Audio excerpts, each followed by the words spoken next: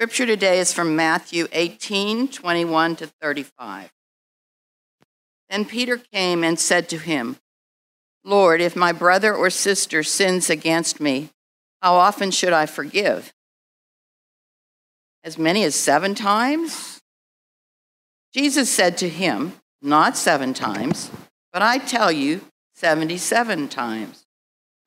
For this reason, the kingdom of earth may be compared to a king who wished to settle accounts with his slaves. When this king began the reckoning, one of his slaves who owed him 10,000 talents was brought to him, and as he could not pay, the Lord ordered him to be sold together with his wife and children and all his possessions, and payment be made. So the slave fell on his knees before him, saying, Have patience with me, and I will pay you everything. And out of pity for him, the Lord of that slave released him and forgave him the debt. But that same slave, as he went out, came upon one of his fellow slaves who owed him 100 denarii, and seizing him by the throat, he said, Pay what you owe. Then his fellow slave fell down and pleaded with him, Have patience with me, and I will pay you. But he refused.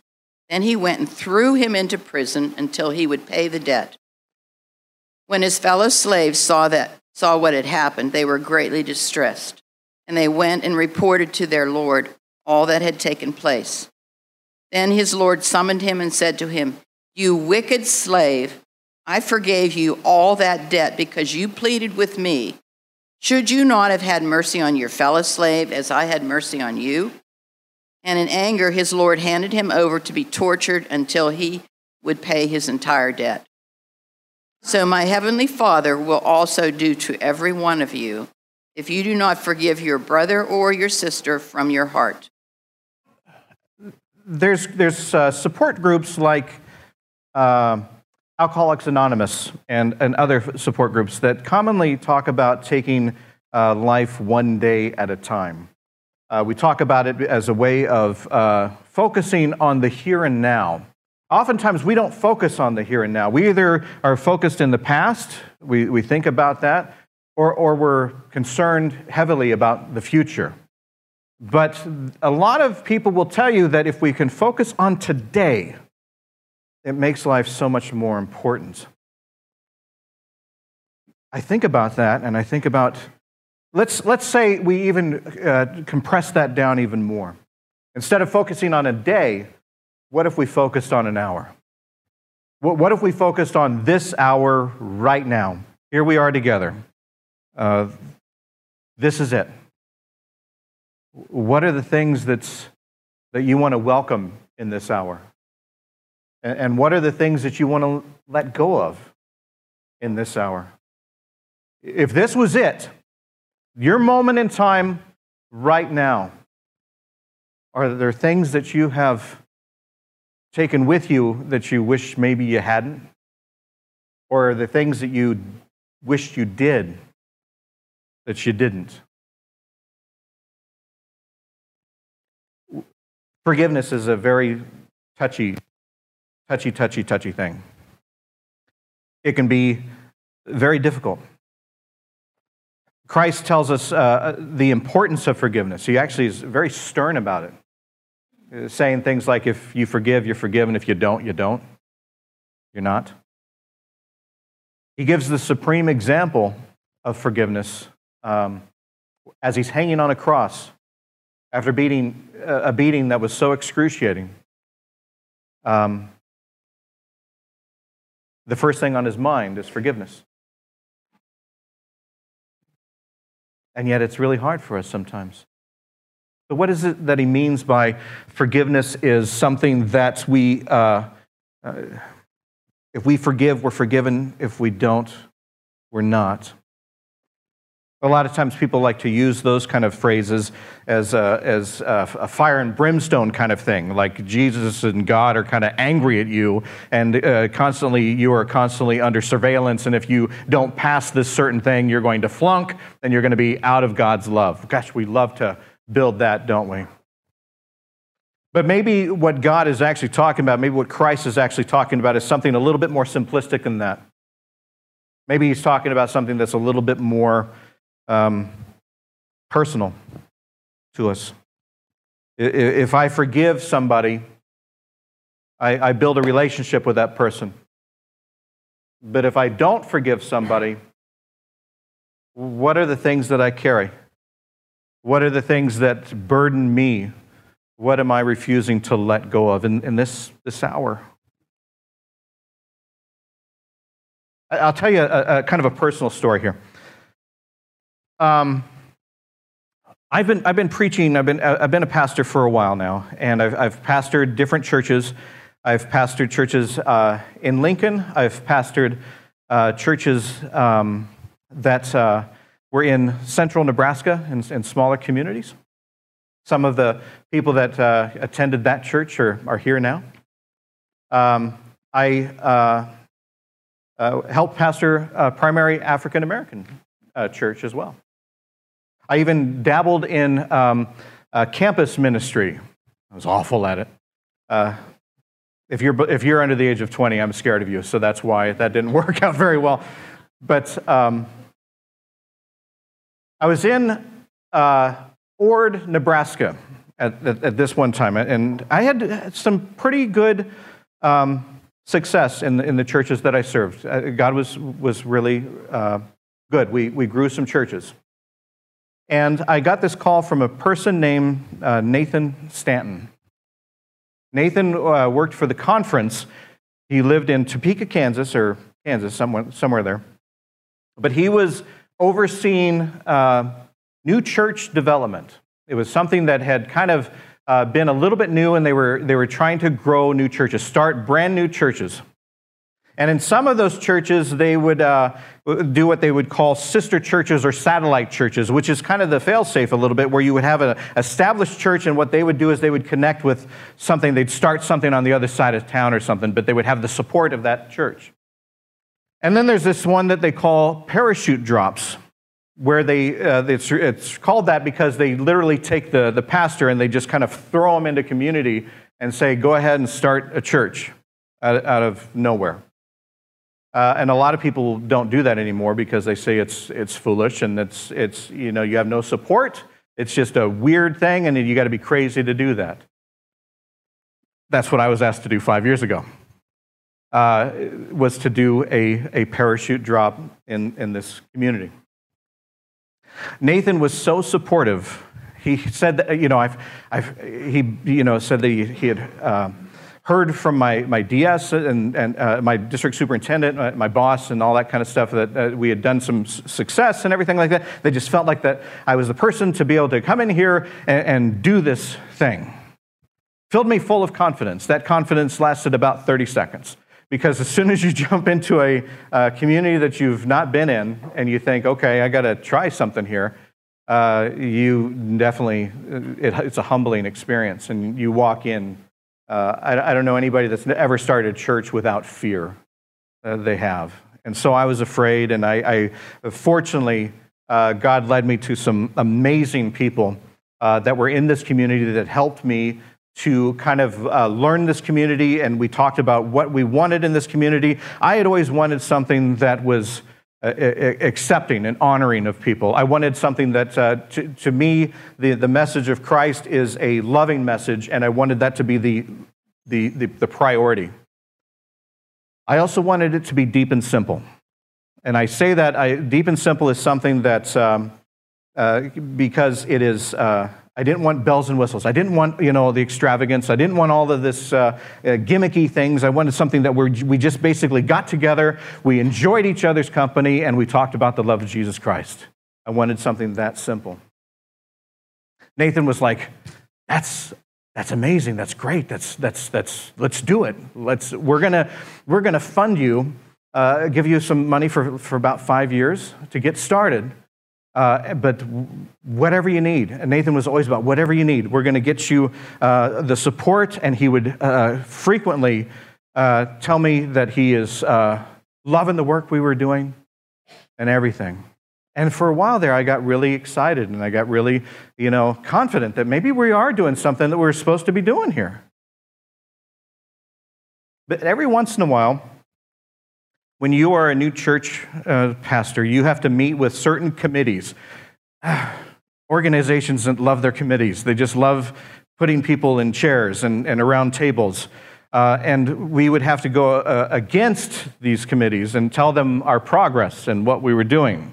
The progress of a lot of these committees was, how's your attendance and how's your giving? Are you paying the bills yet? That kind of thing. And so some of these were really scary as you're starting out. There was one day that I felt pretty confident. I felt good about what we were doing. Our attendance was growing. Things were, we were in this space now. I was very proud of the work that we were doing. And I went to one of these committee meetings. And I was expecting to hear from Nathan, we're proud of you and things like that. Nathan wasn't there that day, and instead what I got was I sat around the table. I got yelled at for an hour. I was told Deep and Simple was moronic. Their words, moronic. What are you doing, Deep and Simple? What does that even mean, they would say. They found out that I used to be a comedian, and they said, do you know that there's no place for humor in church? Yes, just they did. Yeah, I know. Have you ever read the Bible? But I sat there, and they attacked at everything that I did. And even when you try to answer, and somebody interrupts even the answer to the question that they asked, and continues to just lambaste you. They called me, because I was trying to do something different, they called me the Lone Ranger. What are you doing trying to be a Lone Ranger? Now, as a kid, I always liked the Lone Ranger, so there was a little bit of, fun there. But I remember walking out of that feeling demoralized. And for the first time since I had started ministry, I was considering leaving and not being a pastor anymore. It was that devastating for me. I'm a sensitive guy, you have to take certain hits and things like that in life. But this was, it felt like just an abrupt attack. So much so that somebody that was not in that meeting, but was part of that committee, called me that day and asked me if I was okay. And I was honest. I said, I'm really not sure I even want to do this anymore. And I started to build for the next, I'd love to say hours, days. It was more like probably months. Resentment. I started to, when we get hurt, when we get wounded in some way, when something harms us in some way, our natural defense is to turn that into a stronger emotion. Instead of feeling sad or hurt, we want to turn that into anger, resentment, and sometimes even hatred. And I must admit, I was feeling all of those. I was ready to, I was really struggling. I was ready to leave ministry. I was ready to just do the things that I had been doing before. I thought, why am I taking these blows? Why am I doing this? And I continually started to feel so much anger toward the people that sat at that committee that I almost started to hate them. I started to say snide comments about them. I started to talk about them rather than to them. You know how we do that? When we talked about this a little bit last week, when you are in an argument about something, the easiest thing to do is just go over here and just talk about that person, but not actually have a one-on-one conversation, which is what Christ calls us to do. And I realized that the more that I hung on to that anger, the more that I hung on to that resentment, the more that hatred started to build, the more I realized that the only person that was really, truly getting injured by this was me. I was starting to feel so much hatred, I couldn't eat. Which is surprising, I know, but at this time I couldn't. I couldn't think about things other than just wanting to defend myself. I wanted to think about things that I wanted to hurt these people. I didn't want to physically hurt them. I just wanted them to feel a little pain, a canker sore. Just give them a canker sore and just make them hurt just a little bit. Give them some discomfort. I wanted my anger to be justified, when in fact, I wasn't even really feeling angry. What I was truly feeling was hurt. But we jump to that, don't we? The other thing is that my anger was feeling so much that it misjudged everything that I did. The things that I was doing was out of reaction to that. Oh yeah? Well, you think that I'm this? Well, I'm going to be this. And the further I got into that poisonous thinking, that anger thinking, that weight that I was carrying, the less I started to really pray about what God wanted me to do as a pastor, as a disciple, as someone that was starting a church.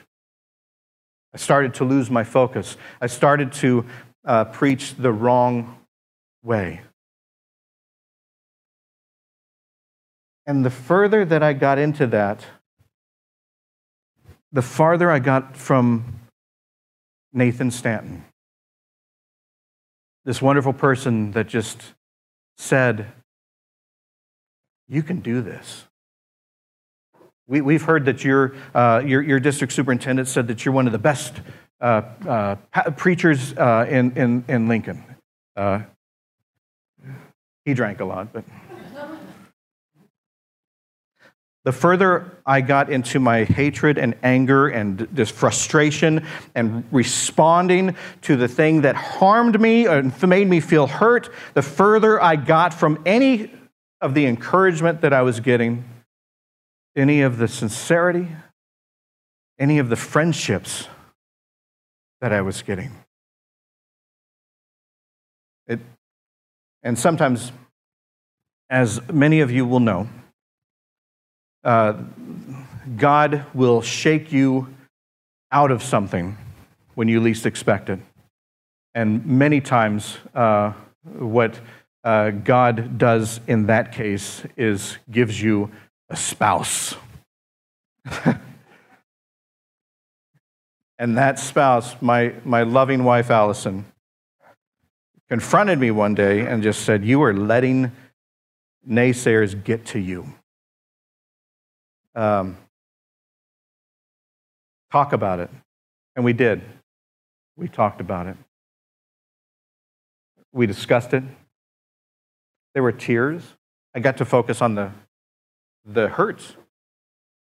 You always hear that term, sticks and stones will break my bones, but I think many times we'd rather take a stone because words do hurt and they do linger.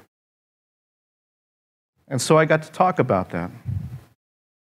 And it wasn't until then that I started to actually kind of let things go. It wasn't until then that I started to see people less as an adversary and more as a person, as a neighbor. Even if they disagree with me, even if they said that they didn't like what I was doing, they were still a neighbor. And as a pastor, my world is that of Christ. And I have to remind myself of the Christ that said, you got to forgive. You've got to forgive.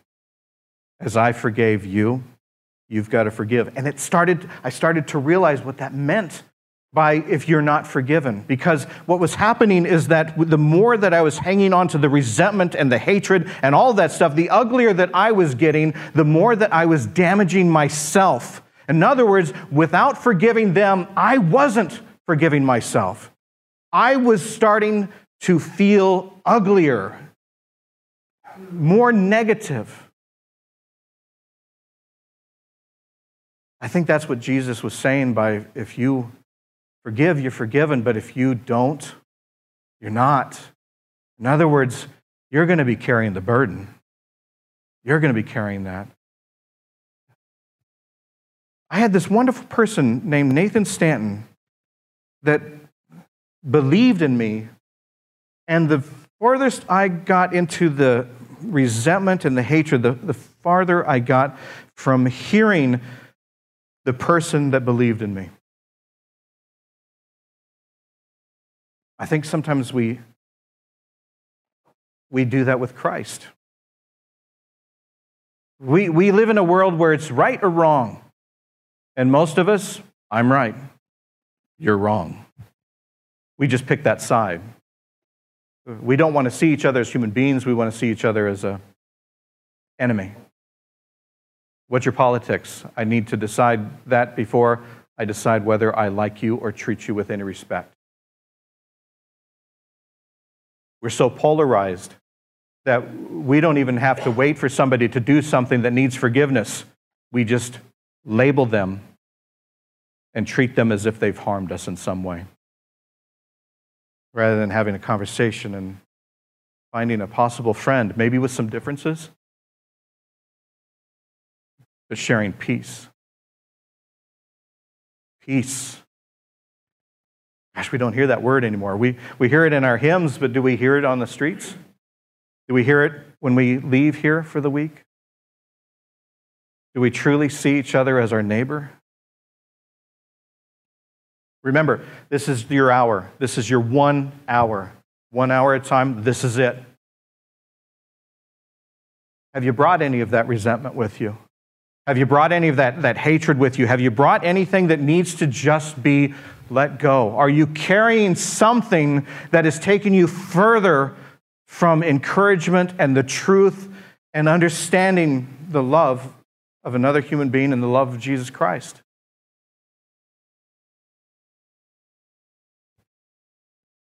About 2.5 years ago, after this had been passed, and we were in the heart of COVID, and I was in a Zoom meeting with Nathan Stanton. And I noticed that his voice was slow. Instead of talking in his normal way, his voice was labored, almost as if he was talking in slow motion.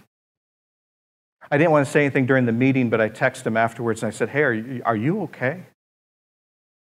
And he said, I don't really know. Thanks for asking. We're going to go to get this checked out."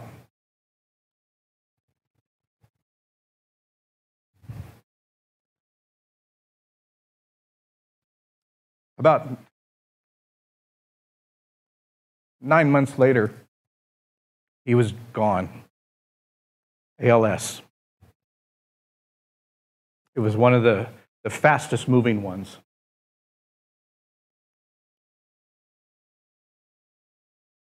Do you think that I think about it all the time, and I think about the things that I was resenting and angry and all of that stuff took me away from some valuable time with someone that's now gone. Someone that left a family, teenage sons, way too early. And when you focus on something like that, it kind of trivializes some of the things that you're hanging on to. It sure made me focus on what I need to be focusing on.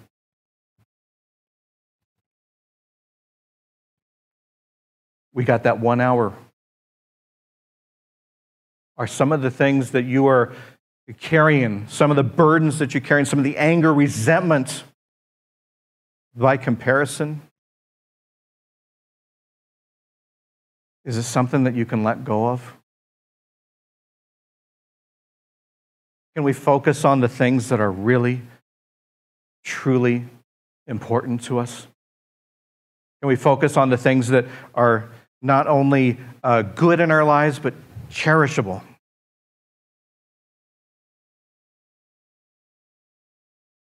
And can we let go of the things that keep us from loving our neighbor? It's been a number of years since this incident happened with the committee. And the funny thing is that since I moved on from that, they moved on from that. I see these folks at annual conference and things like that, and we get along. We are friends. They even like my sense of humor now. I know, it's weird. But imagine the conversations when we have with another person if we can just jump to that end instead of holding on to hatred and resentment and hurt. You've got an hour. What's important? Would you pray with me? Gracious and loving God, if we have burdens, if we're hanging on to stuff that you know that we would be better off letting go of, help us to let go of it. Help us to get into a practice of forgiveness so much that for the smaller things, we get into almost a default of forgiveness because there are bigger things that we need to have that practice in place. Help us to just see each other as someone that you love and someone that you forgave. And may you do the same for us. In Jesus' name, Lord, we pray. Amen.